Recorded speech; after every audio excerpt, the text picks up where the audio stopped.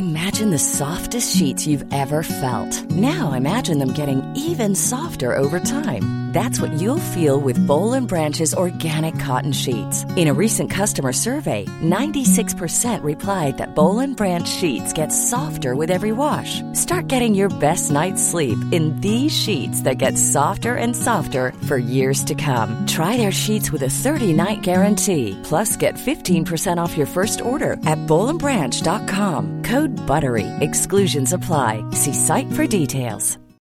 Millions of people have lost weight with personalized plans from Noom. Like Evan, who can't stand salads and still lost 50 pounds. Salads generally for most people are the easy button, right? For me, that wasn't an option. I never really was a salad guy. That's just not who I am. But Noom worked for me. Get your personalized plan today at Noom.com. Real Noom user compensated to provide their story. In 4 weeks, the typical Noom user can expect to lose 1 to 2 pounds per week. Individual results may vary. Hiring for your small business? If you're not looking for professionals on LinkedIn, you're looking in the wrong place. That's like looking for your car keys in a fish tank.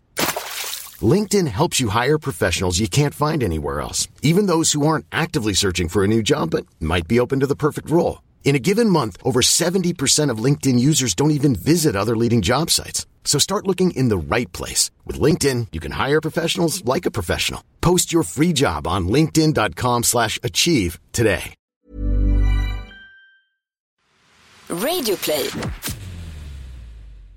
För några veckor sedan var jag på mitt första Stockholmsderby i fotboll. Det var mellan Djurgården och Hammarby. Fascinerat tittar jag nästan lika mycket på kortsidornas klackar, deras tifo och taktfulla hoppande och klappande som på själva matchen. Ena sidan var en vägg av grönt och den andra en vägg av blått. Med öronbedövande skandering och mer eller mindre finurliga ramser så skapas en stämning som aldrig hade uppstått genom enbart de där 22 spelarna på planen. Men utanför arenan skvallrar också mängden polispiketer och ridande polis om en situation som behöver kontrolleras för att den inte ska barka iväg åt helt fel håll. Något som har hänt många gånger och som är ett konstant potentiellt inslag i sådana stormatcher. Det är ingenting nytt i historien, men kan vi föreställa oss läget om polisens order vore att hålla på Djurgårdens anhängare i en sån situation? Vad inger det för överlägsenhetskänslor hos de blå? Och hur ska de gröna hantera det hela då? Revolter, uppror och omstörtande verksamhet kan ha sitt ursprung i missnöje med den rådande makten, vilken uppfattas som då bristfällig, korrupt eller orättvis. Ibland sammanfaller större politiska och sociala skeden i historien med enklare och mer jordnära företeelser som sportsliga evenemang. Vi har här i Historiepodden tidigare pratat om till exempel fotbollskriget mellan El Salvador och Honduras, som egentligen inte handlar så mycket om fotboll som om andra mer djupgående konflikter. Där var fotbollen bara det som brukar kallas som den utlösande faktorn. I dagens avsnitt av Historiepodden kommer vi istället återvända till de gröna och de blå. För 1500 år sedan alltså. Ibland är inte de utlösande faktorerna nödvändigtvis enbart missnöje med det rådande systemet, utan kanske beror på att det finns slagsmålsugna människor helt enkelt som i skydd av massan tar chansen att berika sig själva genom plundring och får möjligheten att ostraffat klippa till någon på käften. Mycket få företeelser i vår tid är så unikt att det inte finns några historiska jämförelser att göra. Det gäller också för kravaller i sportsliga sammanhang. Nu åker vi till Konstantinopel. Året är 532 och så tittar vi lite på hästkapplöpningar.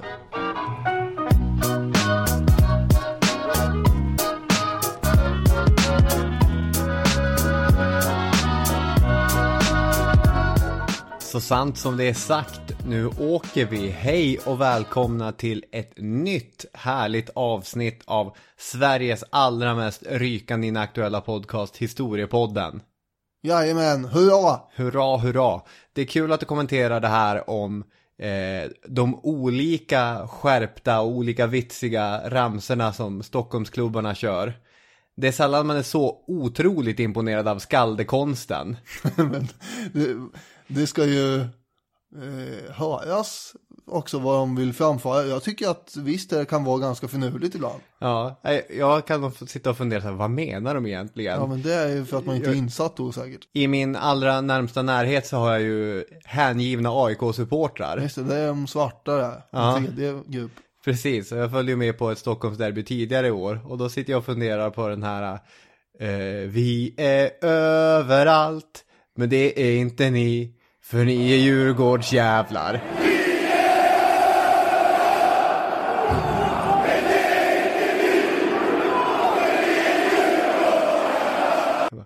Va? Ja, okej. Det kanske inte hade vunnit ett Nobelpris i klackramsor, men det finns ju fler. Ja, och jag tror inte Kazuo Ishiguros klackramsor hade blivit sjungna på de olika arenorna i Stockholm. Vad härligt att du är med, Daniel Hermansson. Själv heter jag Robin Olofsson. Podden gör vi tillsammans med Radio Play. Det stämmer. Och Radio Play huserar ju många podcasts. Till exempel Sebastian Krantz alla podcast som Paranormalia, där det finns andar, vålnader och andra skräckinjagande händelser. Jag har inte riktigt förlåtit Sebastian Krantz för hans första avsnitt av UFO-podden, där det var en så otroligt kackig beskrivning av Arvidsjaur. Måste jag skriva ett mejl nu? Ja, hur resonerar du här? Blev det något mejl? Nej, det blev inget mejl. Istället så är det något... och knöt näven i fickan istället. Ja, precis. Och mer än ett år senare så pyser det upp i en plugg i historiepodden. Jag tänkte också snabbt bara smyga in ett rättelser, förtydliganden och allmänna meakulpor från förra avsnittet. Ja, vi har en sån punkt till den. Ja, det var ju roligt att det var så mycket feedback från vårt tågavsnitt. Ja. Mycket kul på Facebook. Gå in på Facebook, följ sidan och kommentera avsnitten. Men jag måste ju då backa på några olika saker. Det här har ju aldrig hänt innan. Först och främst måste jag backa på påståendet att man kan åka inlandsbana från Arvidsjaur till Lycksele. Det var ju konstigt att jag påstod det med tanke på att jag hade sagt vart inlandsbanan var dragen tidigare i avsnittet. Och Lycksele var inte med där. Då gick jag ut på Facebook och förtydligade att man kan minsann, Lycksele har inte ens någon järnväg. Vilket också visade sig vara felaktigt. Du fick en ny dementi på dementin. Precis. Och dessutom var det irriterade Arjeplogsbor som tyckte att jag missade, eller de var inte irriterade, de ville bara poängtera att jag missade att Arjeplog hade blivit lovad inlandsbana och till och med byggde en järnvägsstation. Det är väldigt tråkigt då. Sen fick de ingen inlandsbana. De inte fick någon här. Nej, så att varför ska jag sitta och känna mig missgynnad som Arvidsjaurbo? Vi fick ju i alla fall järnväg. Ja. Ska vi prata om det östromerska riket? Det kan vi göra lite grann. År 476 brukar vi välja inom historieskrivningen som det året som det västromerska riket faller under tryck från såväl insida som utsida. Jag har mer och mer börjat försöka hitta en så kort förklaring som möjligt till romarrikets fall. Jo, jag har märkt att det håller på att bli någon form av paradgren och hobby. Snart ska vi vara nere i 3 stavelser.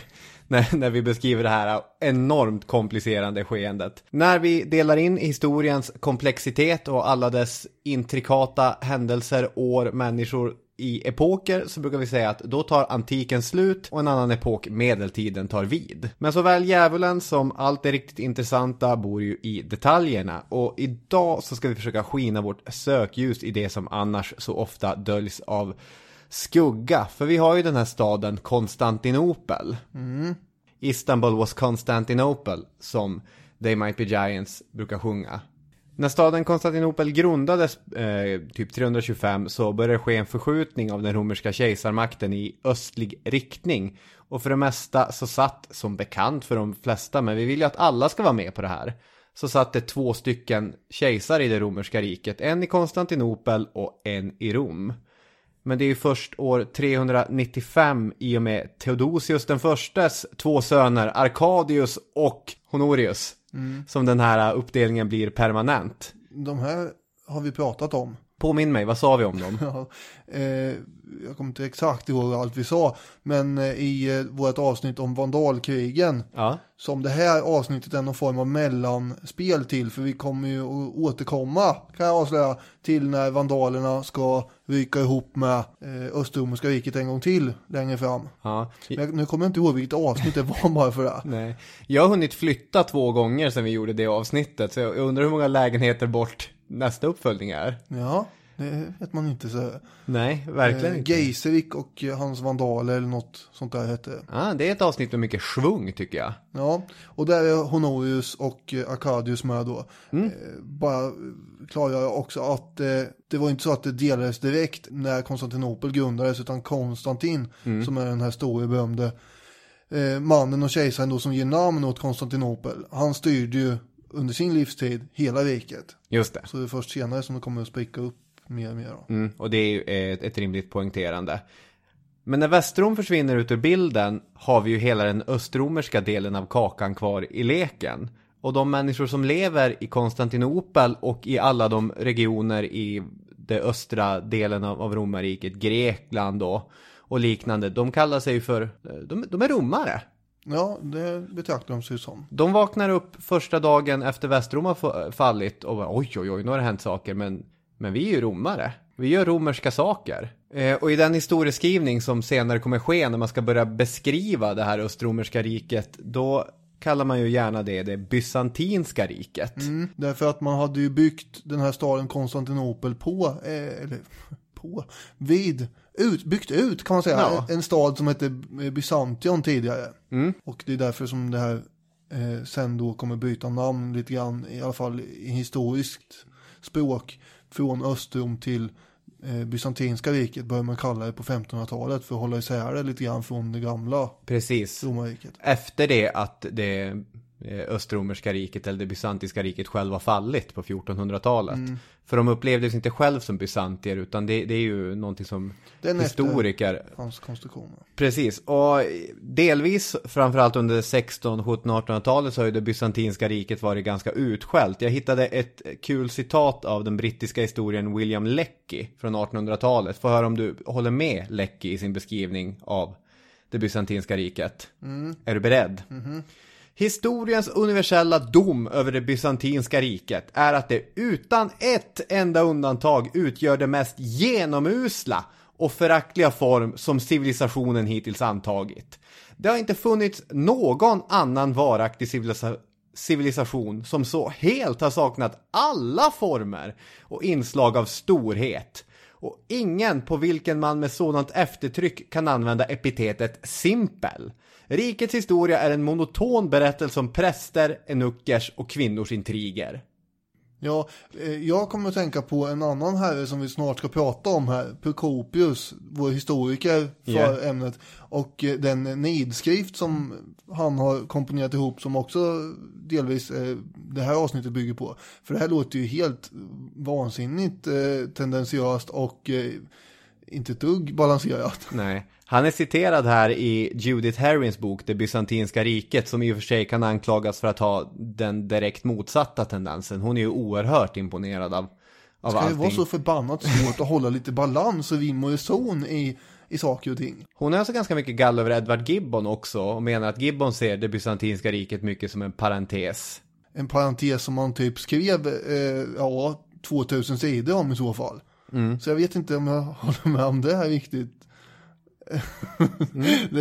Hur kan man komma fram till den slutsatsen? Det är det enda han är känd för att ha skrivit om i princip. Det bysantinska riket? Ja, alltså det är väldigt mycket om det i alla fall. Ja. Hela dess existens. Ja, vad vet jag. Men vi ska i alla fall prata om det här östromerska riket under 500-talet. Och det är en period som jag skulle vilja säga är mycket intressant och som det talas lite för lite om. Framförallt så kommer vi ju landa då vid några enstaka dagar under år 532 i januari. Då det blir en vad ska man säga, revoltliknande stämning. Eller ja, det är det minsta man kan säga.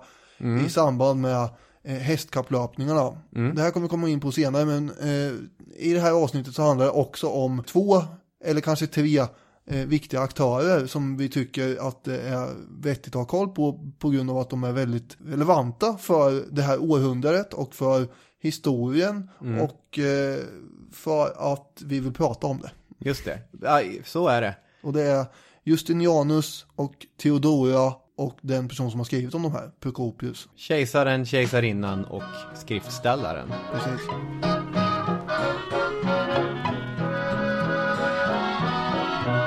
Prokopius, som också förstås förekom i vårt avsnitt om vandalerna, eftersom det är han som har skrivit om de här vandalkrigen med Geiserik och alla de här som vi pratar om i det här avsnittet. Han var en slags sekreterare åt den här stora berömde fältherren Belisarius. Skulle Belisarius vara lika berömd om det inte vore för att Prokopius är hans sekreterare? Sannolikt inte. Nej, det tror jag inte. Men han följde med honom då på de här olika drabbningarna runt om i Europa och får ju därmed mycket info förstås. Och så kan han skriva 7 omfattande böcker då om de här vandalkrigen. Just det, Bella eller krigen, eller vandalkrigen är det. Precis. Han var född omkring år 500 och de här texterna om de här krigen mot vandalerna och goterna och perserna också, va? Ja. Ja, sassanidiska persiska riket, ja. De var ju skrivna i någon slags försök att så att säga matcha den klassiska antika Greklands stora historiker som Herodotos och Thukydides på 400-talet för Kristus, alltså 900 år tidigare. Just det. Och de har ju också ofta hyllats som jämförbara med de verken. Men på hans tid förekom det också andra litterära genrer som till exempel panegyriker. Vad är det då? En panegyrik är ju när man hyllar någon väldigt mycket. Men det fanns också satirer eller så kallade smädeskrifter som var vanliga och populära. Och det är när man drar på hejdlöst åt andra hållet istället och fullkomligt nedsvärtar sitt objekt. Man är riktigt taskig. Och det är ju 2 sådana som han skriver också förutom de här historiska verken om krigen. Ja, ska vi bara berätta vilka de 2 verken är så får folk gissa sen vilken som är hyllande och vilken som är nedsvärtande. Ja.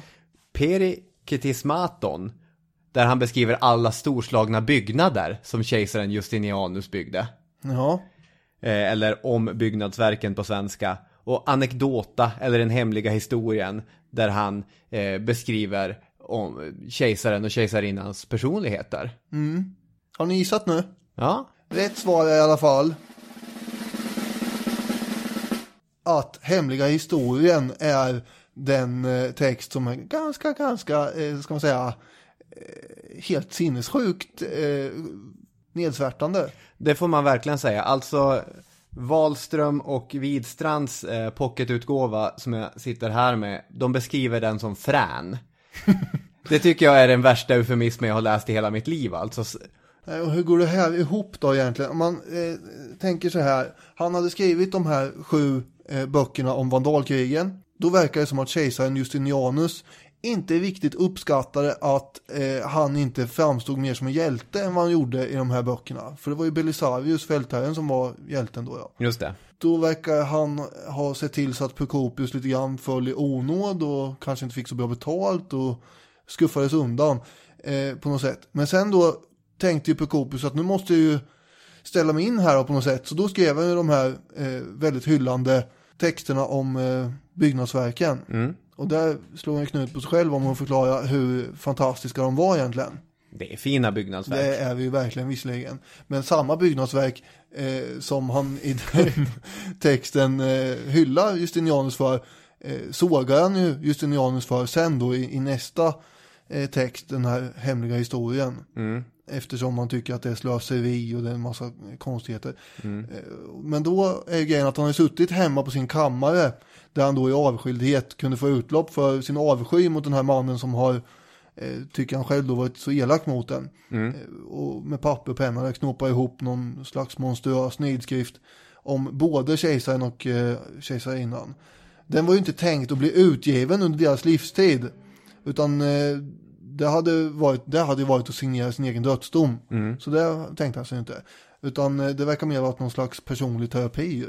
Skriva av sig lite grann. Ja, men det känns ju lite som det. Han tyckte att de var obildade tulpar, det här kejsarparet. Och en total katastrof och plåga för sitt folk, uppenbarligen. Men i sitt förord så skriver han ju att han inte hade vågat eller kunnat förmedla sanningen om det här kejsarparet i sina tidigare texter. För då så skulle det gå illa för honom. Så han hade inte ens vågat säga vad han egentligen kände innerst inne här till sina närmaste. Nej, precis. Han skriver att han bävar och tvekar vid tanken på att det jag nu ämnar skriva ned inte kommer att te sig sant och trovärdigt för eftervärlden. Särskilt fruktar jag att då en lång tid gått och min framställning verkar tillhöra det avlägsnet förflutna, jag ska bli betraktad som en sagoberättare och som en av tragedidiktarna. Ja. Och det är ju lite svårt att låta bli att tänka att det är ju nästan så han betraktas i hemliga historien. Man har ju svårt att ta allt det här förstås på allvar. Ja, vissa saker är ju befängda också. Ja, absolut. Det är det som ställer till det. Ja. Ska man förklara det här också att den heter ju Den hemliga historien därför att den länge var okänd. Det är ju först på 1600-talet som man hittar ett exemplar i Vatikanens bibliotek helt plötsligt. Det är väl någon munk som går omkring där och visslar och för fingret efter böckerna, vad heter det?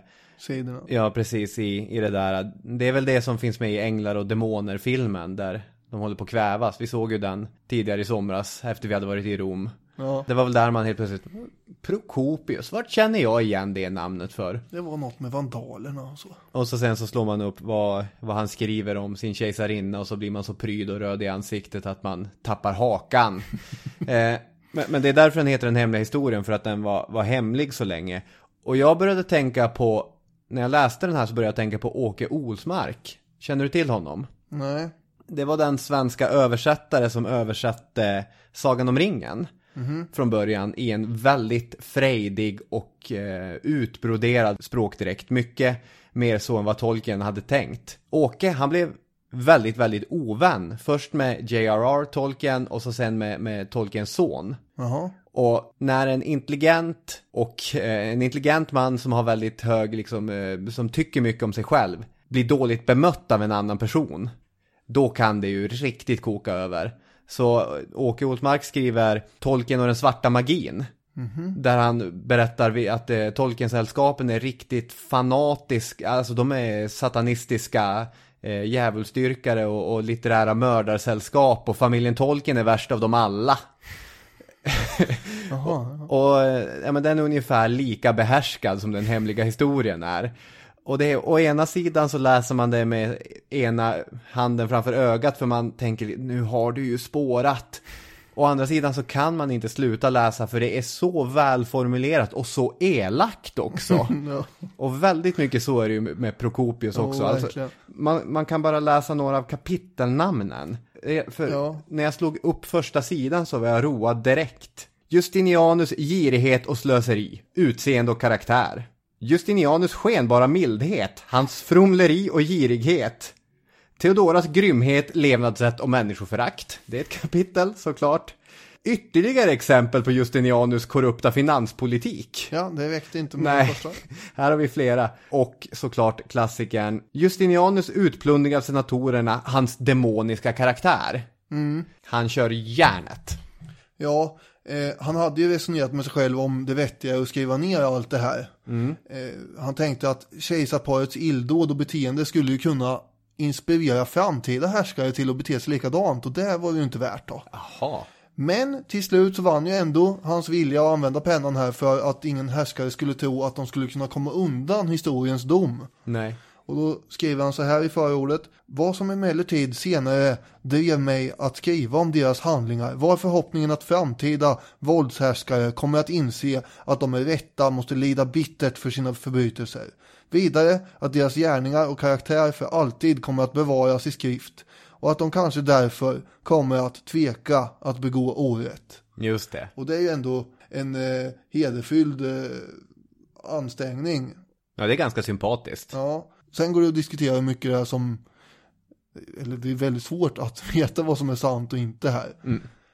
Men som du säger, en del grejer är uppenbara påhitt. Och då har vi återigen Edward Gibbon, 1700-talshistorikern, som också själv då använder Prokopius väldigt mycket. Han skriver angående att han först hade skrivit panegyriker och sen nidskrifter, säger Gibbon så här: besvikelsen kan emellertid uppamma smickarens hämndlystnad, och den första strålen från nådens sol kan återfästa honom att dra in och hemlighålla en smädeskrift i vilken den romerske Kyros beskrivs som en förhatlig och föraktlig tyrann, i vilken både kejsaren och hans gemål Theodora på fullaste allvar framställs som två demoner som har antagit människohamn för att förgöra mänskligheten.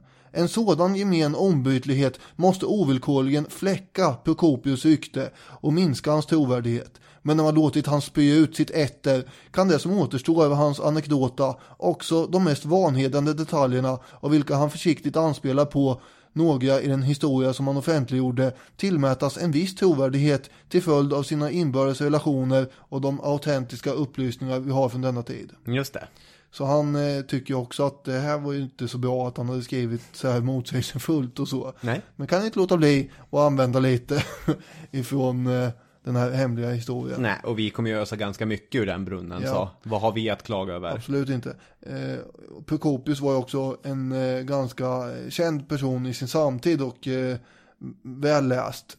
En Jan Guillou på sin tid kan man säkert säga. Ja, N.E. recenserar Prokopius på följande sätt. Han var ingen originell tänkare, men hans framställning utmärker sig för stor åskådlighet. Nu ska vi se, Jan Guillou ingen originell tänkare eller vadå? Det tänker inte jag uttala mig om. Men jag tänker att jag skulle inte ha någonting emot den gravskriften. Robin Olofsson var ingen originell tänkare, men hans framställning utmärker sig av sin stora åskådlighet.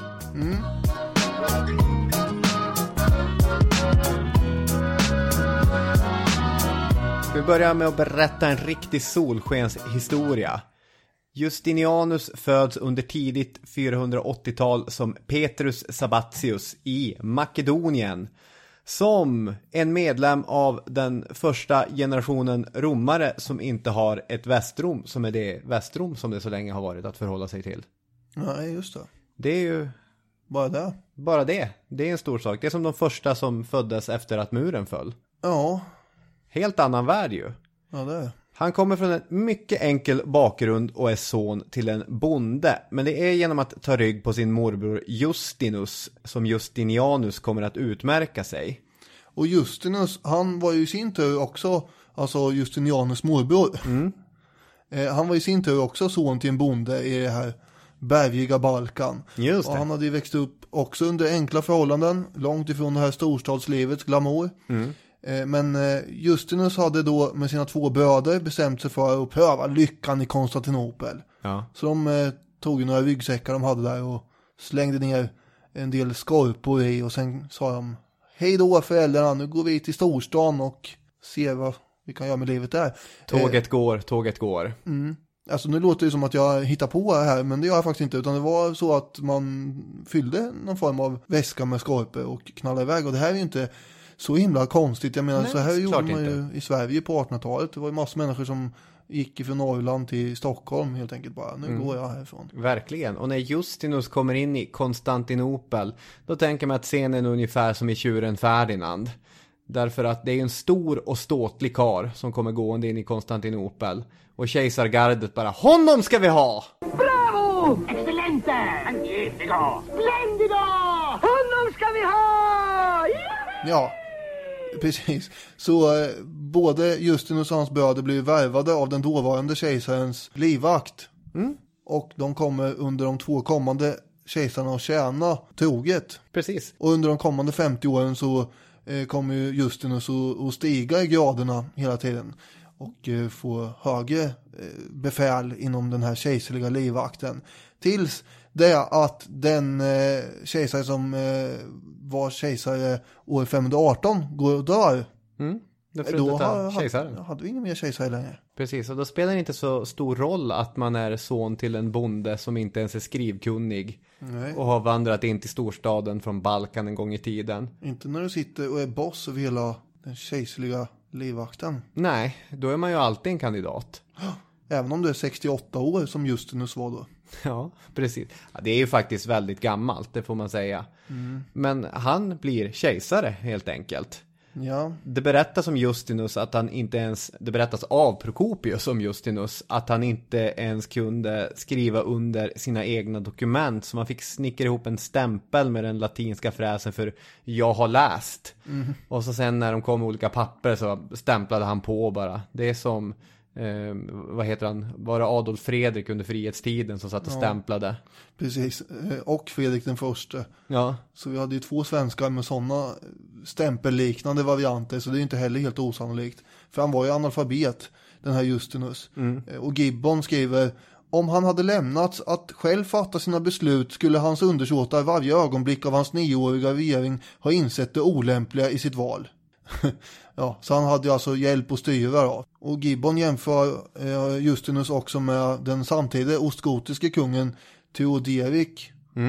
och Theoderik den store då. Och så skriver han: hans okunnighet var lika stor som Theoderiks, och det är anmärkningsvärt att det under en tidsålder som inte var helt utblottad på lärdom samtidigt regerade 2 monarker som aldrig ens fått någon undervisning i alfabetet. Oj, oj, oj. Och då tänker jag ibland att vår egen tid, som inte heller är helt och hållet utblottad på lärdom, ändå har 2 ledare som Donald Trump och Kim Jong-Un. Ja. Som visserligen kan läsa även om de inte gärna gör det. Ja, precis. Alltså det är ju märkligt hur det kan bli så här.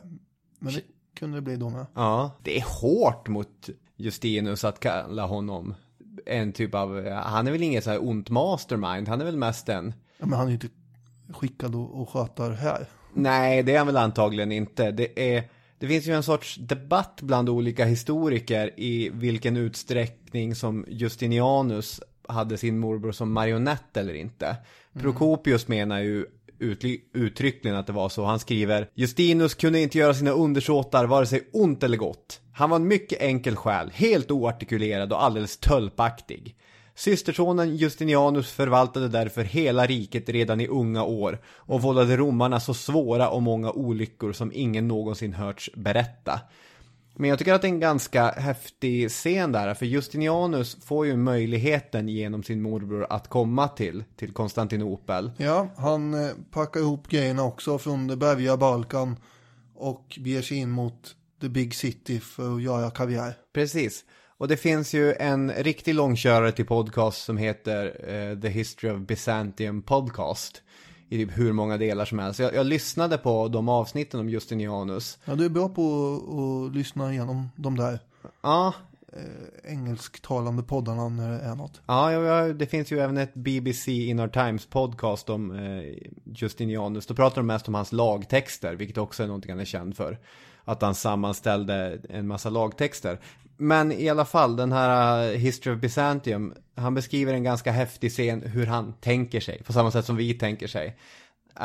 Justinianus som på nytt född när han kommer till Konstantinopel, världens huvudstad, den här kosmopolitiska scenen, och att här kan jag bli, man sugs upp i den här känslan, och om man börjar klättra, om man blir ett med det romerska systemet.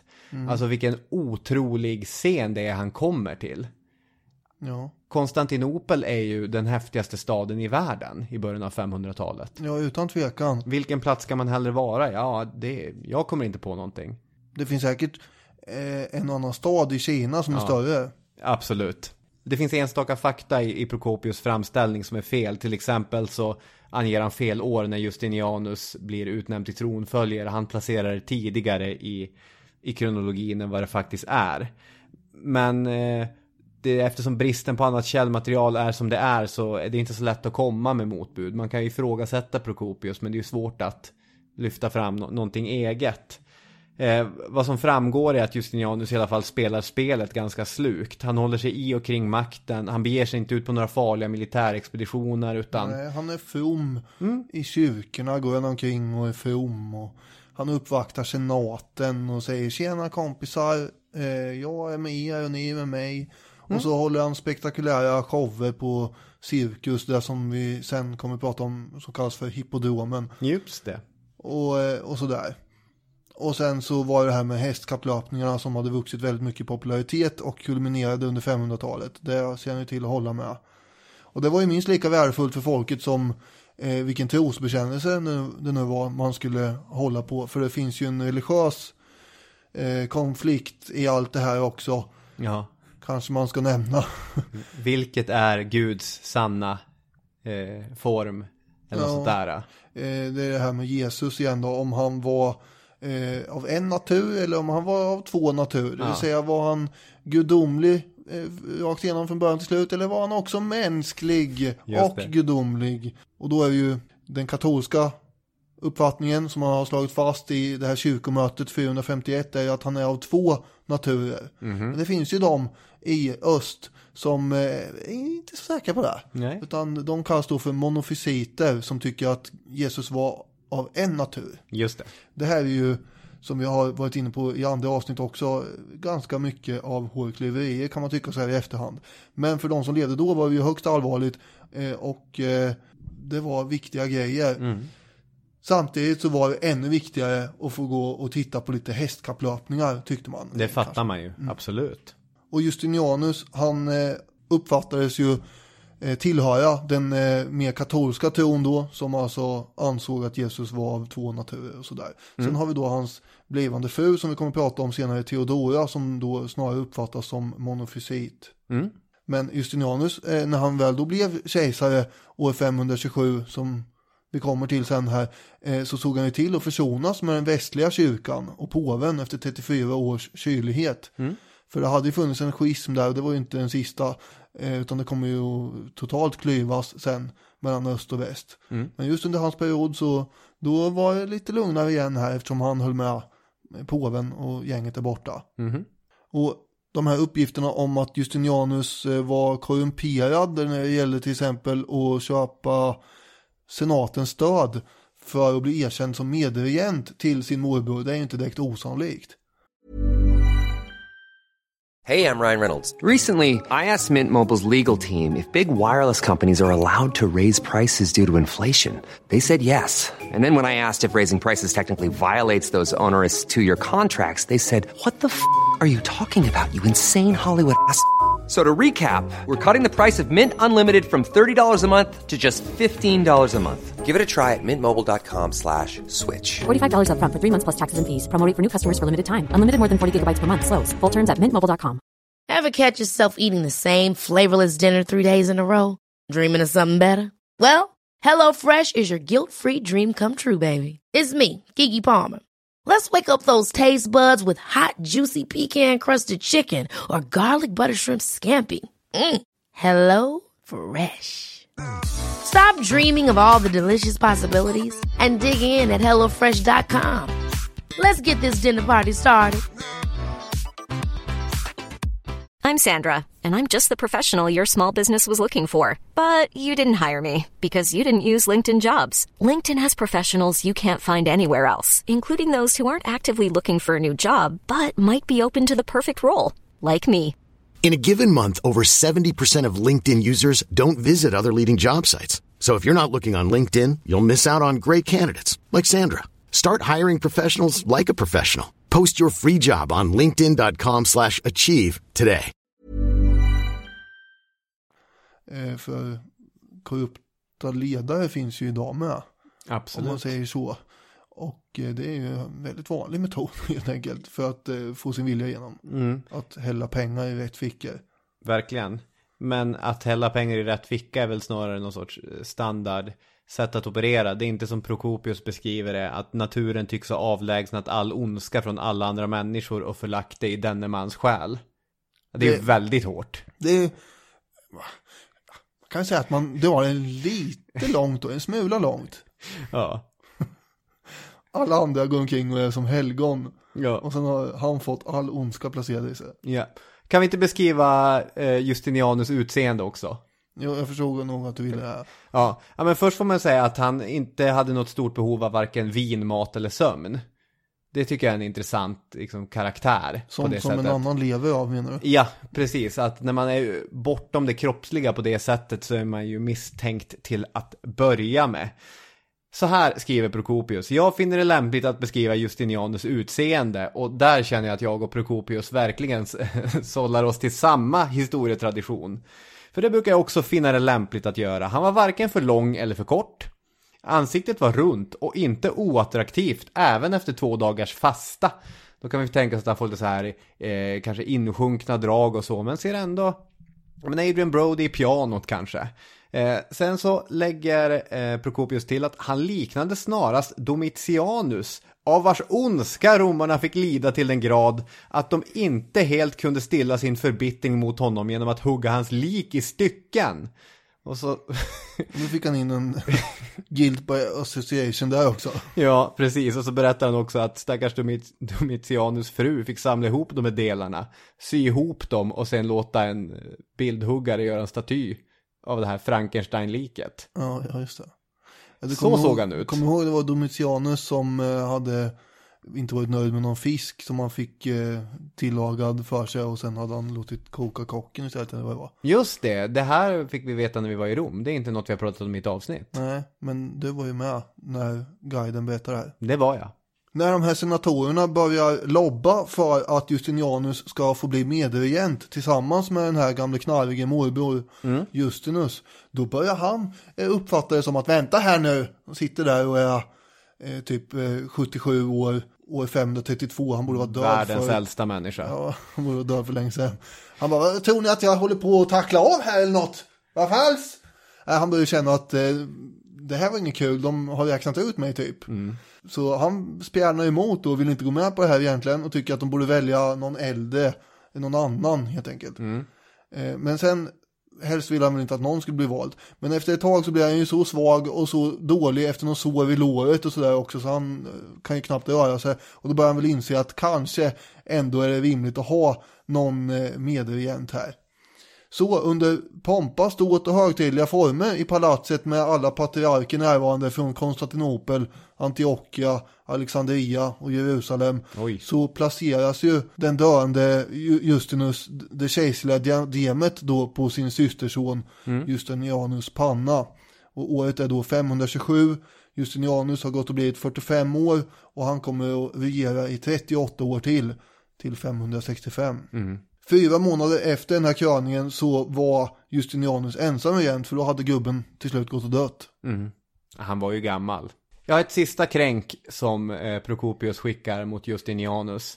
Och det här är då, han har fått veta lite skvaller från några som har varit inne hos Justinianus i palatset sent på kvällen och lägger till att det här är renhjärtade män det kommer ifrån. Ja, självklart. De trodde sig istället för honom se en slags okänd spökdemon.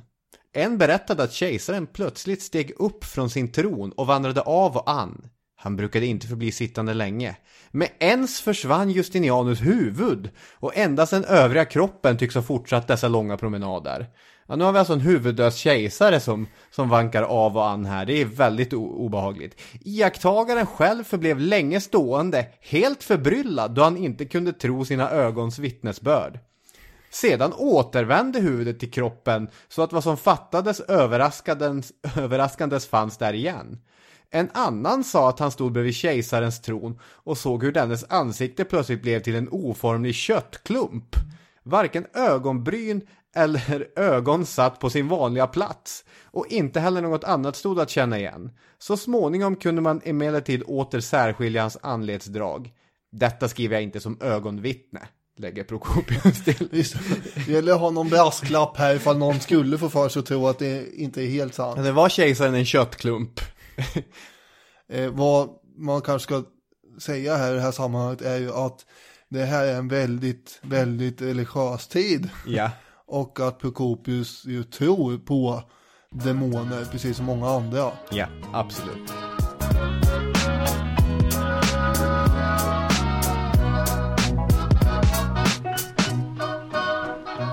Då har vi tagit 2 stycken huvudrollsinnehavare, Prokopius och Justinianus. Då ska vi ha in Theodora i leken också. Ja, och hon var dotter till en Akakius som var mästare över björnarna.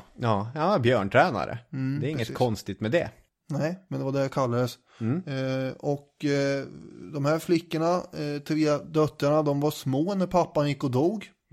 5 år gammal tror jag. Något sånt där i alla fall. Ja, det är mycket möjligt, för att den äldsta dottern var 7 år och hon var mellandotter. Den här tjänsten som pappan har haft, den gick ju till någon helt annan person då än den man som deras mor hade träffat på. Hon ville ju gärna att deras nya styrpappa skulle få den tjänsten, men så blev det inte. För att det var väl mutor och grejer inblandat här som vanligt. När de här flickorna blev äldre så lät då deras mamma dem bli skådespelerskor. Ja. Och roa folket i massa olika offentliga framträdanden för att man skulle dra in pengar. Dessutom tror jag att hon lär sina döttrar några skärmiga gester, en typ sorts tiggardans. Så att mamman skickar in sina döttrar för att värma hjärtan hos de här 2 cirkuslagen, de blå och de gröna, bara dansa, tigga, snälla ge min nya styvpappa ett jobb. Och slutligen så, det gröna laget där hennes riktiga pappa hade jobbat. Och bara, nej, men det blåa laget kan tänka sig, ja men okej, ta in gubben då. Ja. Döttrarna är ju, för fan, mitt hjärta smälter ju här. Ja. In med dig då. Nu brukar ju du dra det här med utseende, men idag tänkte jag då att Gibbon kan få säga någonting. Igen. Ja, vad härligt. Delad börda är det nya inslaget, vad säger Gibbon? Just det. Han säger så här. Hennes drag var fina och regelbundna. Hennes hy var kanske lite blek, men livades av en naturlig rodnad. Hennes livliga ögon gav henne uttryck för alla känslor. Hennes lediga rörelser lät hennes späda men utsökta figur komma till sin rätt. Kort och gott, alltså, hon var en snygging. Ja, det låter som Gibbon verkligen har liksom hållit i pennan hårt när han skrev de här raderna. Han ser väldigt starkt för sin inre bild hur Theodora ser ut. Kramar livet ur den där gåspennan. Prokopius skriver så här om hennes första tid på cirkusen då.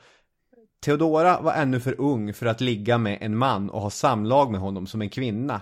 Men hon lät eländiga människor, till och med slavar, tillfredsställa sin lust med henne på ett perverst sätt när de åtföljde sina ägare till teatern och kunde utnyttja tillfället att begå denna skändlighet.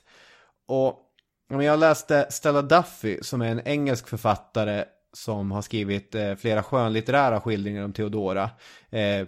Kritikerhyllade skönlitterära skildringar. Jag läste en recension av Tom Holland där han var eld och låger. Han bara, I look forward to reading more of her books. Mm-hmm. Så att, då får vi väl tro att Stella Duffy har hyfsad koll på vad det handlar om. Och hon skriver så här i brittiska The Guardian, att det var väldigt vanligt med att de här skådespelerskorna var prostituerade. Most actresses then were as child prostitutes. And the word actress can have a derogatory aspect, having once been a synonym for courtesan or whore. It has long been recognized, which is why many women who work in theater prefer the term actor. Så att det var alltså implicit att om du var barnskådespelerska eller skådespelerska så var det prostituerad också. Och man får väl säga att Prokopius beskrivning av Theodoras liv på cirkusen måste klassas som det absolut grövsta som överhuvudtaget ingår i den klassiska bildningen. Ja, han berättar en hel del här. Bland annat skriver han: hon lät sig inte förfaras av någon, utan det var hon själv som med skämt och vickande höfter förförde dem hon mötte, särskilt de unga. Aldrig har någon så ohämmat hängivit sig åt alla sorters lustar. Och sen skriver han också förtjust om hur hon kunde ligga med 10 ynglingar, sen gå över till att ligga med deras slavar. 30 stycken, inga problem. Nej, och inte ens då så blev hon mätt på det här skändliga livet, skriver han. Tjänare strödde sädeskorn över hennes blygd, och gäss som dresserats för uppgiften plockade upp dem ett efter ett med näbbarna. Jaha. Eller man får väl ändå säga att den absolut sjukaste. Fast hon bedrev sitt yrke med 3 öppningar förebrådde hon bittert naturen att den inte gjort hålen i bröstvårtorna större, så hon där kunde experimentera med en ny form av samlag. Det var inga hämningar då. Jag har sorterat bort de här med tanke på våra lyssnare. Ja. Att de inte ska bara höra de här. Ja, men alltså det är, här får vi inte censurera historien. Det här har ju Prokopius skrivit om henne. Ja, jo. Ja, jag hade ju lite mer återhållsamma här, som ofta stod hon oklädd mitt bland mimarna på scenen, böjde sig bakåt eller sköt ut stjärten och stoltserade så, både inför de som redan hade tagit henne och de som ännu inte prövat på hennes akrobatiska vanor. Ja. Jag tror att kontentan här har framgått vad Prokopius försöker få fram. Ja, verkligen.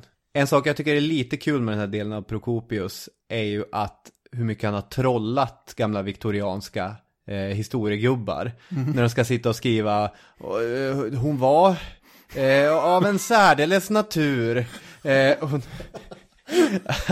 Hur ska jag beskriva det här? Nej, men vad säger 1200 år i förväg så har han liksom gett dem en bomb de inte kan detonera. Jag kan inte hantera det här. Nej. Hur ska jag kunna uttrycka det här på ett anständigt vis utan att tro att jag är helt galen? Ja, men vad som sen kommer hända är att hon träffar någon form av ståthållare i en afrikansk provins. Och så tänker hon, nu är min lycka gjord, så följer med honom dit. Och de blir dock snart osams. Och Theodora får då hanka sig fram i Alexandria under en tid av väldigt djup fattigdom. När hon kommer tillbaka till Konstantinopel så arbetar hon då som spinnerska och ska ha levt ett ganska någorlunda tillbakadraget liv. Och spinnerska är ju en helt annan yrkeskategori som är mycket mer hedervärd än den här då, framför våra historiker. Och det var ju då som hon på något oklart sätt träffar på Justinianus, nu en spinnerska och en kejsare dyker in i varandras närhet, men så blev det i alla fall. Ja, det här är en classic love story. Det är som, vad heter den, Notting Hill. Hur kan en Hollywood-skådis och en bokhandlare träffa varandra? Jo, visserligen det är slumpen, ödet, stjärnorna. Stjärnorna? Ja, absolut. Go for it. Hur som helst så blir alltså Theodora gift med Justinianus och kejsarinna. Just det, och i Prokopios framställning är detta som den perfekta stormen. Det är 2 stycken poler av ondska och perversion som tillsammans... Poler av ondska och perversion. Ja, men så är det han beskriver, som skapar den perfekta stormen med vars syfte är att förstöra allt som Rom är och ska vara. En av historikerna i den här BBC-podden In Our Times kommenterade med Theodora att det finns en tradition inom historia att tillskriva henne väldigt, väldigt stort inflytande över Justinianus, att han lyssnade blint på henne och dansade efter hennes pipa. Just den här historikern lyfte fram att han hade ett helt koppel av inflytelserika rådgivare, varav Theodora var en av dem, så att man kanske drar det där för långt. Å andra sidan kan man som Judith Herring lyfta fram att Theodora inte var den första i raden av kraftfulla kvinnor som utövade stormakt i Bysans, men hon var sannoliken en av de mest imponerande. Och hon skriver att dessa kvinnor kom ofta utifrån, de företrädde ett envärdigt styre som de hade format efter egen vilja och de bar ansvaret för en hel del blodsutgjutelse. Kejserliga hustrur och änkor tog initiativ som hade varit otänkbara i andra medeltida samhällen. Och så kommenterar hon slutligen: även om den exakta ordalydelsen i Prokopios redogörelse var påhittad, måste ändå historier om Theodoras ingripande har cirkulerat i palatset och bland stadens invånare. Så att hon vill snarare lyfta upp Theodora då som att titta, Theodora precis som andra kejsarinnor i Bysans, Irene och Theodora och en annan Theodora och Zoe hade påtagligt inflytande, så att det här samhället är annorlunda. De hade den här makten. Man kan alltså sammanfatta det som att det pågår något av en fade kring vilket inflytande Theodora hade över sin make. Ja, men alltså hon var ju medregent. Alla dokument och sådär som skulle skrivas under av kejsaren skulle ju också skrivas under av henne. Och alla provinsers guvernörer och sådär kom ju att avla trohetsed till både honom och Theodora. Gibbon, återigen, säger så här: den orientaliska världen böjde sig för Akakius dotters snille och framgång. Denna prostituerade som inför oräkneliga åskådare hade befläckat teatern i Konstantinopel hyllades nu i samma stad som en drottning av allvarliga ämbetsmän, ortodoxa biskopar, segerrika fältherrar och tillfångatagna monarker.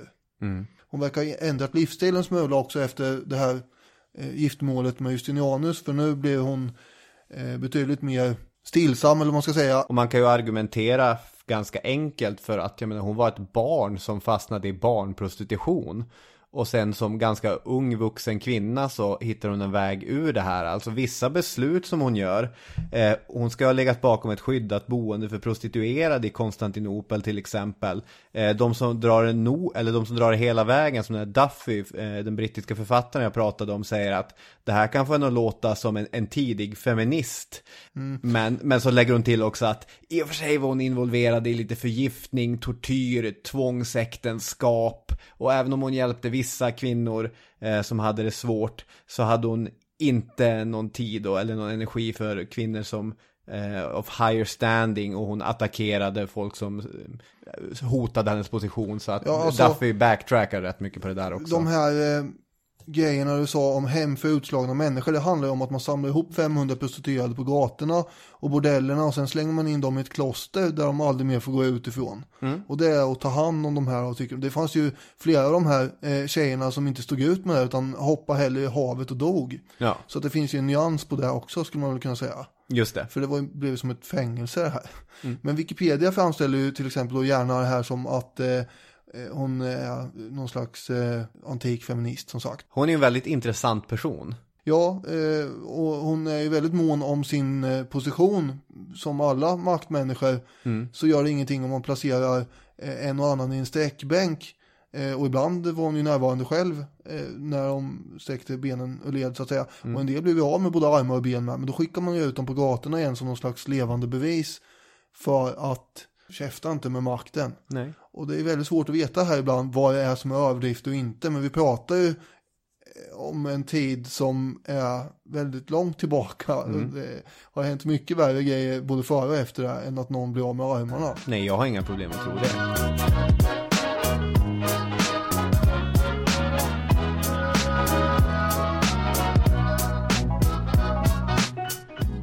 Under hela antiken så har det förekommit en massa folkliga nöjen av olika slag som staten har bekostat. Till exempel förstås de här teatrarna som var en något mer beskedlig variant. Det kunde hända att folk skrek och härjade på dem där med i protest mot staten och så. Men mer känt i Rom är ju de här gladiatorspelen med exotiska djur och tränade slavar som slåss mot varandra. Men sen det som det handlar om mest här nu är ju då de här hästkapplöpningarna. Och då redan på 500-talet före Kristus så hade man ju grundat den här Circus Maximus i Rom. Det är länge sedan. Ja, det är ju länge sedan även på den här tiden. Det är 1000 år tillbaka och för oss blir det då 2500 år sedan. Det var då en anordning som var 620 meter lång, en ovallång bana, och under seklerna så har ju den här läktarkapaciteten byggts om så att den kan ju ta 200 000 åskådare och sådär. Det är jättemycket folk. Det är jättemycket folk. Jag har ju läst om den här hippodromen i Konstantinopel att den ska ha tagit 30 000. Ja, 100 000 tog den. Okej. Men den är ju lite mindre. Jag vet inte vad du har läst. Men 100 000 är vad jag har läst. Och det låter mer troligt. Hur som helst, den är ju inte lika stor som Circus Maximus då. Från början så var de här kapplöpningarna bestående av 2 vagnar som tävlade. Den ena kusken var klädd i rött och den andra i vitt. Sen införs ju då ytterligare färger på kuskarna. Det blir blått och grönt också. Och det är de som kommer att vara de som sen dominerar mer och mer och har mer eller mindre konkurrerat ut de röda och de vita.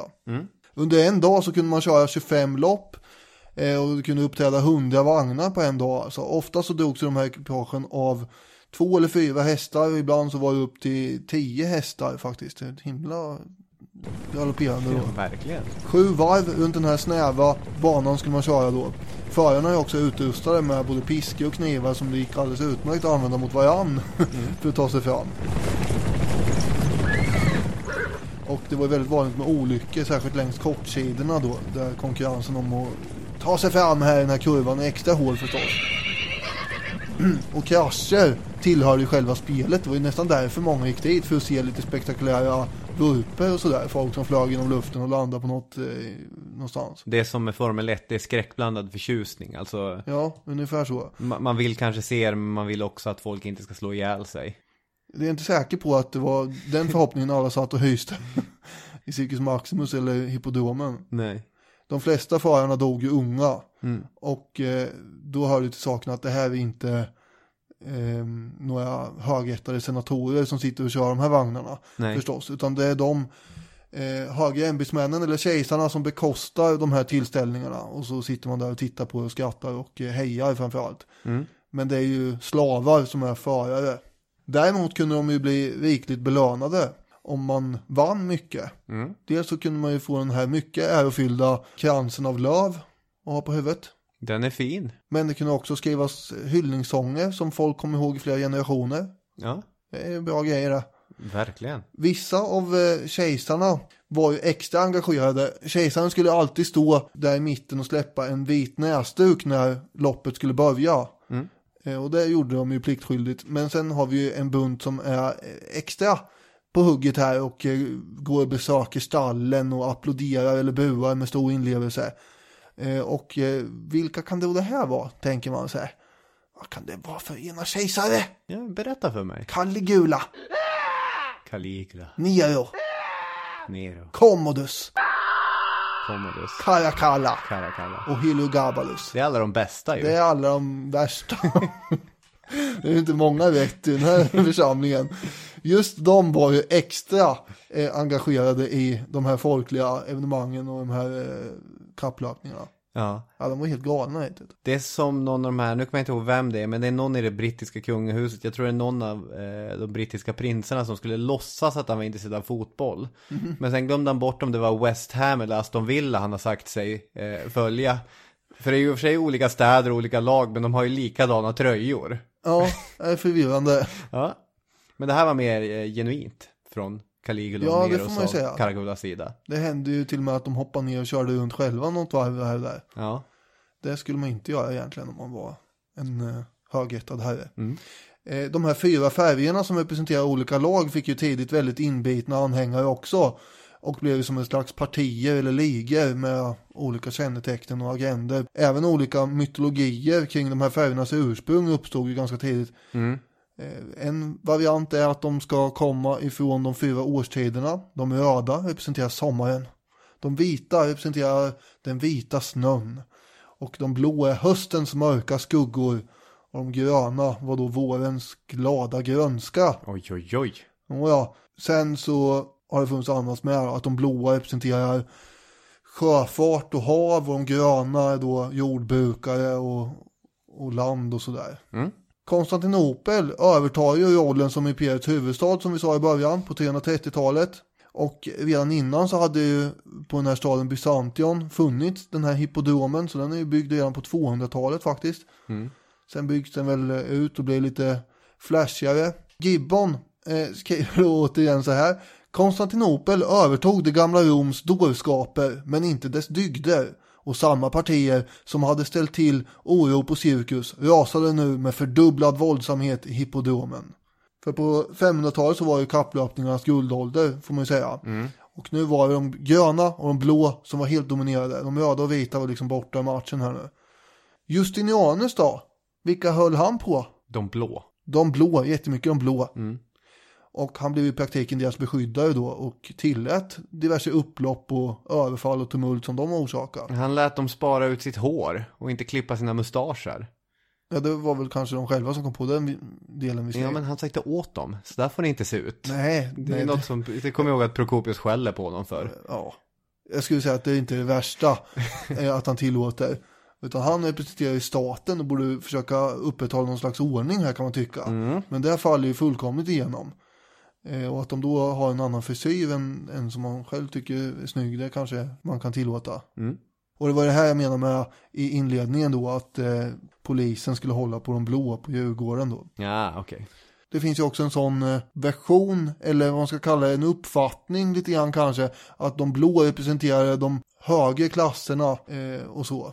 Och, Jaha, och de gröna var med någon sorts så här men det var ju de sköna bohemer och alltså det är inte jag som, Robin, det är inte jag som sitter och hittar på det här. Nej, absolut inte. Men det blir ju en kul sorts parafras på Stockholmslagen. Ja, men det är det som är så jävla bra spaning ju, förstår du? Kungliga Djurgården och de blå. Och sen har vi Hammarby, de gröna, som då faktiskt enligt den här uppfattningen som historikerna har haft skulle då representera de lägre klasserna. Ja. Men det lät som du tyckte att jag satt och raljerade och hittade på här. Eller? Nej, jag tyckte jag bara gladdes åt ödets. Ja, okej. Ja. Eller gladdes åt slumpen snarare.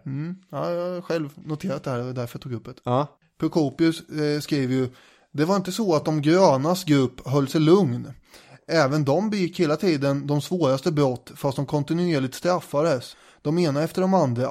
Detta drev dem till allt oförvägnare handlingar. Ty de som behandlas orätt brukar bli desperata. När nu Justinianus underblåste de blås lidelser och hetsade upp dem skakades hela det romerska imperiet ända från grunden som av en jordbävning eller en översvämning eller som om hela staden erövrats av fienden. För det var ju vissa kriminella element inom de blå som hade blivit väldigt djärva av den här vetskapen att man hade kejsarens stöd.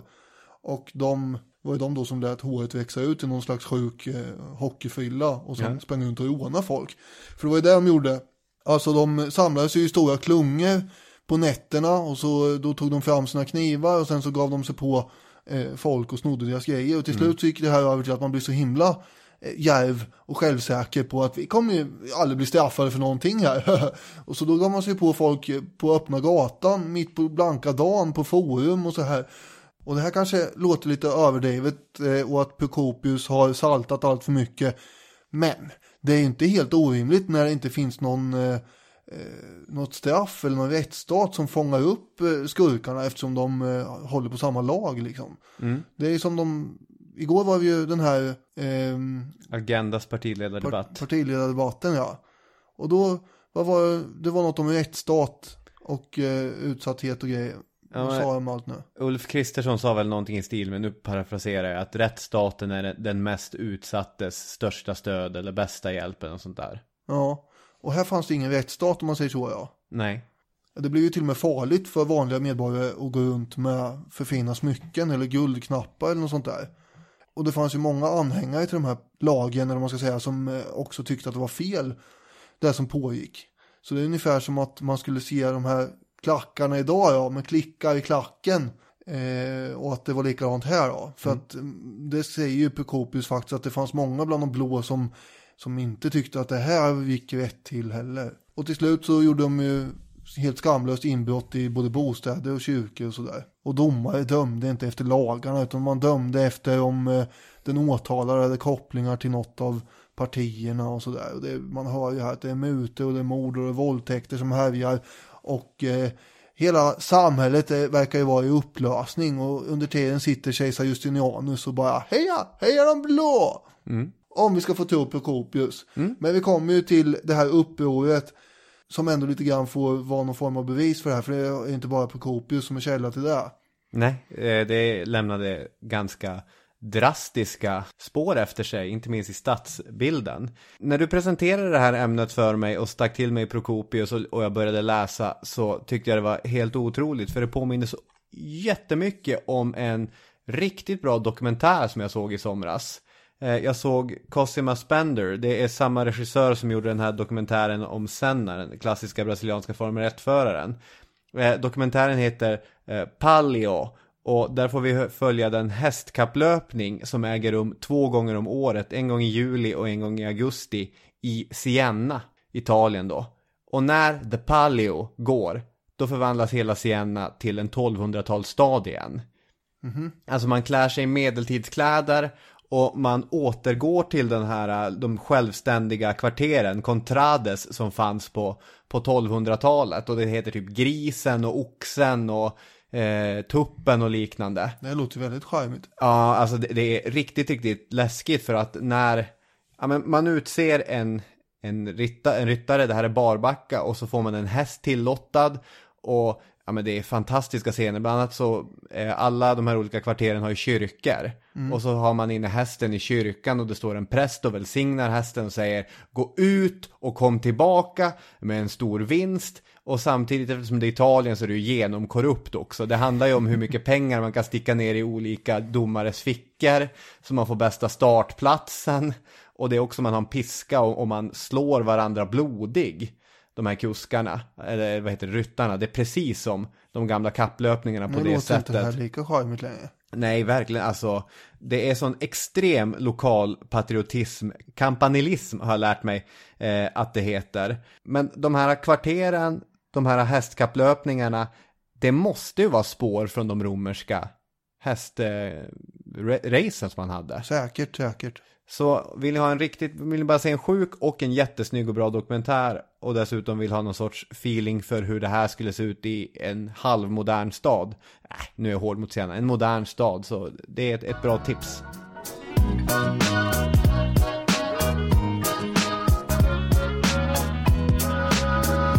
Är det år 532 vi ska landa i nu då? Jajamän, närmare bestämt den 13 januari. Då kejsar Justinianus tar sig till hippodromen för att se på tävlingarna som vanligt så här års. Och de gröna på läktarna klagar väldigt högljutt hela tiden över tillståndet i stan.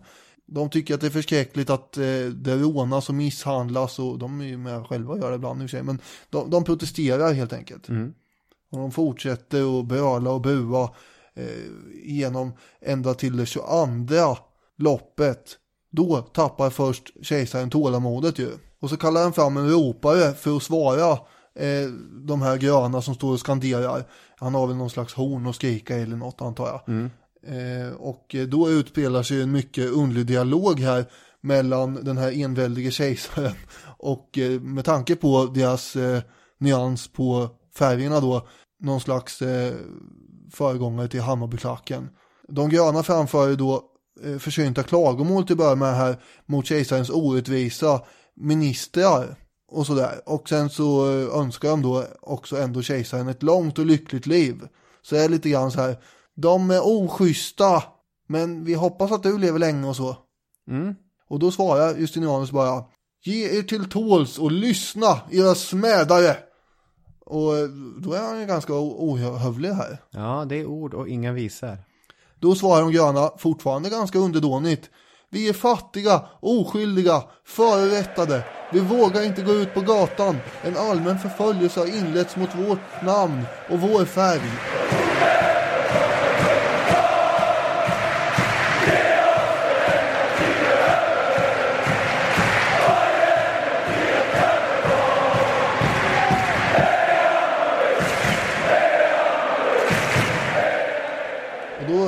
Upprepar kejsaren bara sina hårda ord, vilket då får den gröna klacken att brisera i ilska.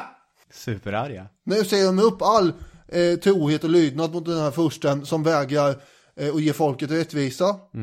Och de sjunger om att hans pappa aldrig hade blivit född och sådär. De vålar att han själv är en åsna och en tyrann. Och då blir han arg i sin tur förstås. Och låter den här, nu ser jag framför mig här hur han sliter åt sig hornet själv och står och skriker. Sätter ni ingen värde på era liv? Skriker Justinianus. Och då blir det också som en signal till de blå.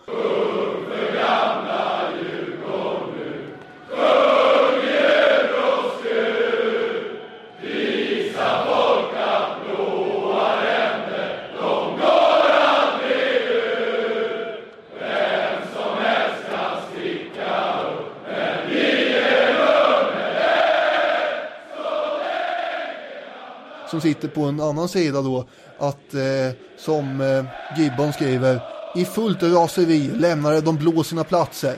Deras fientliga rop ekade i hippodromen och deras motståndare drog sig undan den ojämna kampen och spred skräck och fasa på Konstantinopels gator. Och samtidigt som de här huliganerna sprider sig över stan efter den här dramatiska upplösningen på hippodromen, så är det 7 stycken mördare från båda partierna som faktiskt har dömts av stadens prefekt och nu är på väg att föras då genom gatorna fram till avrättningsplatsen. 4 stycken av dem halshöggs direkt och en hängdes. Jag vet inte varför man övergick till att börja hänga istället för att hugga av, men det gjorde man i alla fall. Ja, kanske var dömd. Olika straff för olika brott. Nu är inte den här slipad. Har vi några vep?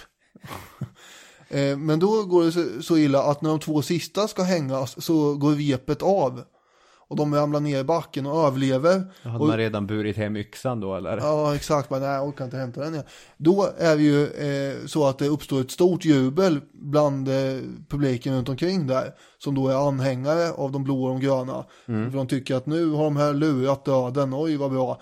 Samtidigt så rycker in då ett gäng munkar som av någon anledning finns i närheten. Och för bort de här 2 för att de ska hålla sig någon slags säkert förvar åt staten och så där. De ska ändå dödas senare, men just nu så tog munkarna hand om dem. Det här gör att båda grupperingarna, både blå och gröna, blir upprörda över de här händelserna. De gröna blir ju arga över förtrycket. Jaha, nu blir våra avrättade igen här, det kunde man ju räkna ut. Och de blå, de blir ju förrättade över att håller han inte på oss längre, eller det här är man inte van vid, att man själv blir straffad när man gör någonting. Så de är med förbannade här nu. Är det så som de slår sina påsar ihop? För det är ju det som är grejen, att trots att de var ständiga rivaler så vid det här tillfället så får ju deras fientliga inställning någon sorts gemensam fiende. Alltså det är inte varandra som de är ute efter, utan nu har vi ju den här Justinianus som vi kan vända oss mot. Ja, det blir någon form av vapenvila här mellan de här fraktionerna. Och så kommer de överens om att frita de här fångarna.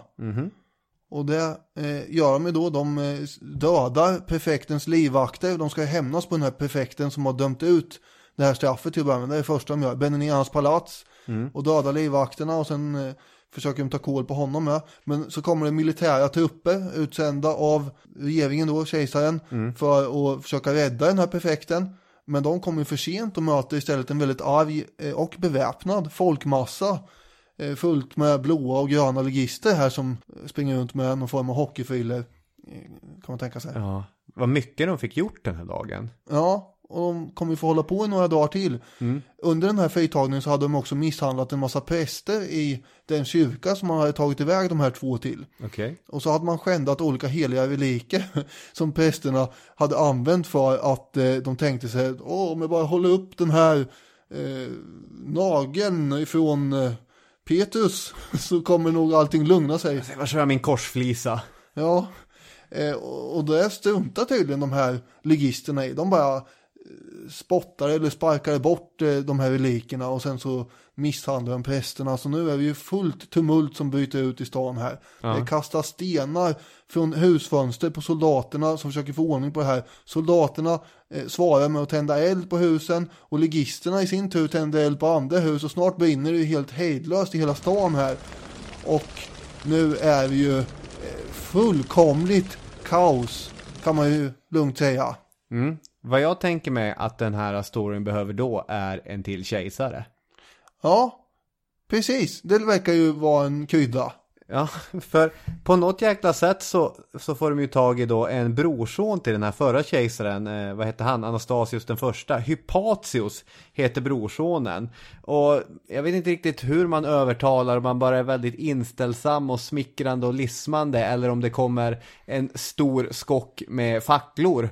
Och ja, han var nog inte så jättemycket med på tåget här. Nej, för trots att hans fru säger åt honom, du får inte låta dig själv svepas till kejsare. Lova mig att du inte låter dig själv bli svept till kejsare. Klipp till, han står där, blir svept och helt plötsligt så är han mot kejsare. Ja, de bär ju iväg honom till hippodromen och sen eftersom man inte har tillgång till något kejserligt diadem så tycker man ju dit någon form av halskedja runt huvudet på honom. Bara, så grattis, nu är du kejsare här. Ja. Det här är ju förräderi. Det är det. Utan like. Man lär också säga att den här branden påverkar en del. Till exempel så säger Gibbon, ett stort sjukhus med alla dess patienter förtärdes av lågorna och väldiga skatter av silver och guld smälte ner och gick förlorade.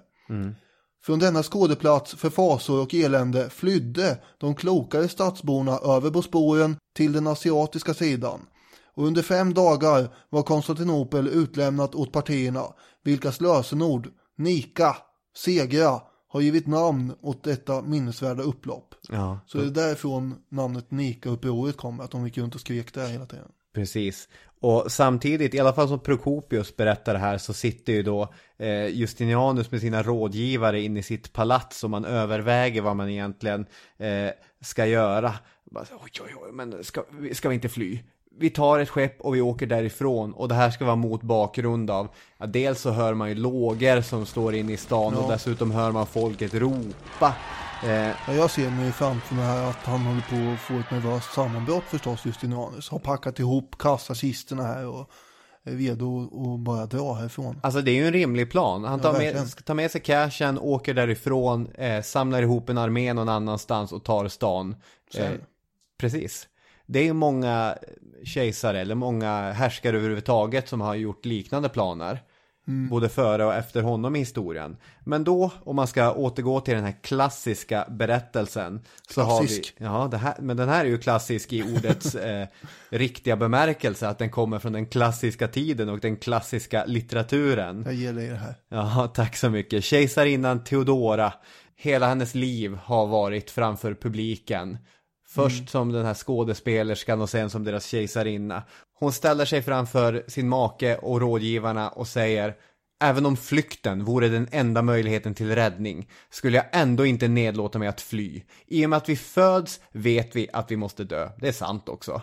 Men de som har regerat kan aldrig överleva förlusten av värdighet och makt. Jag bönfaller himlen om att jag aldrig måtte bli sedd utan diadem och purpur, som då är ju kejserlighetens färg. Att jag aldrig mer måtte se dagens ljus om jag inte längre hälsas som drottning. Om du, och Caesar, kejsare, beslutar att fly har du dina skatter. Se ut på havet, du har dina skepp. Men darra om längtan efter livet skulle utsätta dig för en eländig landsflykt och en ärelös död. Och så det allra mest klassiska. För min egen del håller jag mig till de gamles maxim om att purpurn är den bästa svepningen. Jag dör hellre som kejsarinna än lever en till dag utan att vara det.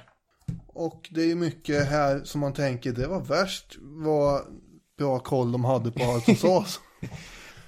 Men kontentan av det hela, att hon skulle ha kunnat vara den som fick saker och ting och ändra utveckling, det är mycket mer sannolikt än att det var exakt så här det sades. Ja, precis. Och man får ju tolka de här citaten också som en typ av, vad ska man säga, litterär stilfigur eller litterärt verkningsmedel. Det här är ju ett sätt att visa var hon stod i frågan. Sen är ju ett otroligt elegant sätt att säga det. De kommer beordra in trupper på hippodromen och det kommer ske en massaker utan dess like. Ja, det var en bra och snabb sammanfattning. Justinianus återfår ju självförtroende och hopp här efter Theodoras utspel och utläggning. Och genom att trycka på rätt knappar då, tänk mutor, så är det inte så svårt att få dem blåa och vakna upp ur sin tillfälliga förvirring. Bara vänta här nu och inse det korkade i allting. Vi hade ju ändå väl en kejsare som höll på oss här förut. Och varför har vi gått med på att ha en ny här som de gröna ut? Vänta här nu. Så då ändrar de helt och hållet inställning och kommer till sans, och så börjar de så här sakta liksom bara lämna hippodromen pö om pö tills det mer och mer bara är de gröna och sen en del blå kvar. Och sen kommer då Justinianus olika militära befälhavare, det är framförallt Belisarius och Mundus som anfaller hippodromen från varsitt håll som du säger. Ja. Och där inne blir det ju en kolossal slakt då när disciplinerade soldater med utrustning möter de här hockeyfyllsliknande legisterna. Ja. 30 000 ska ha styrket med. Är vi helt säker på... Oj, 30 000, det är ju vilken siffra. Ja, det är ju kanske lite kryddat, men å andra sidan så fanns inte Amnesty på plats att protestera. Nej, det stacks ner ordentligt. Jag tänker så här, är vi helt säker på att det var att han mutade de blåa? Det var inte det att det satt 2 stycken inflytelserika, en grön och en blå på en sportbar någonstans. Och så säger de, det finns bara en äkta kejsare och de har absolut. Vem då? Så, vi säger det samtidigt på 3. 1, 2, 3. Kim Källström. Ja, men... Va? Eller så var det de här mutorna. Hypatius och hans bror blir avrättade också tillsammans med 18 stycken senatorer som man beskyller för att ha varit med och understött det här upproret, för man tänker sig att det här kan väl inte de här ledarna ha tänkt ut själva inte. Nej. Och för all del, det kan ha funnits krafter i senaten som ville bli av med Justinianus ju. Eller så var det så att han såg chansen att bli av med några av sina motståndare. Så kan det också ha varit. Hur som helst, nu är det färdigvisat på hippodromen efter den här utvecklingen på flera år. Men sen efter några år så kommer man dra igång de här kapplöpningarna igen, och då återkommer de gröna och de blå och håller på med sitt igen. Något kul måste man ju få ha ändå. Ja, men det blir aldrig riktigt lika blodigt som den här gången. En historiker som heter Alan Cameron menar att bortsett från Nika-upproret så handlar de här våldsamheterna egentligen sällan om ett missnöje riktat mot myndigheterna. Utan de här oroligheterna liksom står inte för något slags ökat folkligt inflytande eller emot någon despotisk regering eller förtryck eller något sånt där. Utan de är emot det andra lagets anhängare helt enkelt. Och våldet riktades nästan alltid mot den andra sidans anhängare. Ganska sällan egentligen enligt honom då mot vanligt folk. Och den här historikern Alan Cameron då, han skrev den här boken 1976 som heter Circus Factions, Blues and Greens at Rome and Byzantium. Och han har ju ägnat sig åt väldigt mycket historiskt källgrävande här, får man ju säga, och har kommit fram till bland annat att så här många som man får uppfattningen av att det var när man läser vissa historiker, det var inte så, utan till exempel år 602 så uppgick de blåa till 900 stycken anhängare och de gröna till 1500. Och med tanke på att Konstantinopel är en stad med 500 000 invånare här, så är det ändå inte så att det är alla människor det handlar om. Nej. Som man i annan äldre historisk forskning har ibland velat framföra, att det handlar om någon slags folklig upprensning hela tiden. Så verkar det inte ha varit här. Det var ju på 400-talet som myndigheterna hade velat rationalisera den här nöjesbranschen, och för att få bättre koll på teatrarna och de här protesterna mot myndigheterna så hade man slagit ihop lite grann teatrarna och den här cirkus. Och det här ledde ju till att det var lättare att identifiera bråkmakarna, eftersom man hade helt frivilligt utstyrt sig i olika färger. Så man såg att här går det omkring någon med gröna kläder som vrålar, då vet vi vad vi har dem. Och här har vi dem i blåa kläder, vet vi att de säger så här. Så det skulle ha varit en metod då att få ordning på de här protesterna. Okay. Sen då efter 500-talet så kommer det här utvecklas mer och mer till att de här partierna, klackarna eller vad man ska säga, de blir en del av kejsarens hov på något sätt. Sådana hade ju funnits tidigare som var anställda för att applådera på teatrar när kejsaren kom in och sådär. Och så kommer ju de här också att utvecklas till, så under 700-talet så anser de sig själva vara allt för fina och för stor del av hovet för att hålla på att bråka eller vara primitiva slagskämpar, utan då bara hyllar de kejsaren och sådär. Just det där skrev Judith Herrin också om, att de har något typ, de ansvarar för underhållningen på något sätt. Och då har de ju på något sätt växt in i systemet och blivit en del av det och så. Det är oftast bästa sättet att desarmera en farlig grupp. Ja. Att bara vara snäll mot dem. Ja, det verkar ha lyckats här då. Ge dem inflytande. Det här Nika-upproret, det är bara 5 år in på Justinianus långa tid vid makten. Och av allt som brann ner där så var det ju en liten basilika vid namn Hagia Sophia. Den kommer vid Justinianus framtida tid vid regeringsmakten att växa upp igen och bli mycket större. Han kommer bedriva vandalkrig och han har redan påbörjat sitt enorma arbete med att samla all romersk lag, hednisk och kristen, i en enda sammanhållen och förenklad lagbok. Han gör mycket grejer här. Ja. Men idag fick vi ett litet utdrag i ett långt avsnitt. Ja, verkligen. Kan man säga. Så nu är det väl dags att tacka så jättemycket för att ni har lyssnat. Ja, tack så hemskt mycket.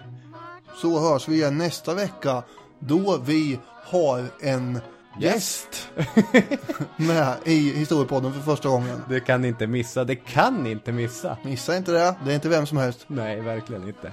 Okej, tack så mycket för den här gången. Ha en bra vecka, hej!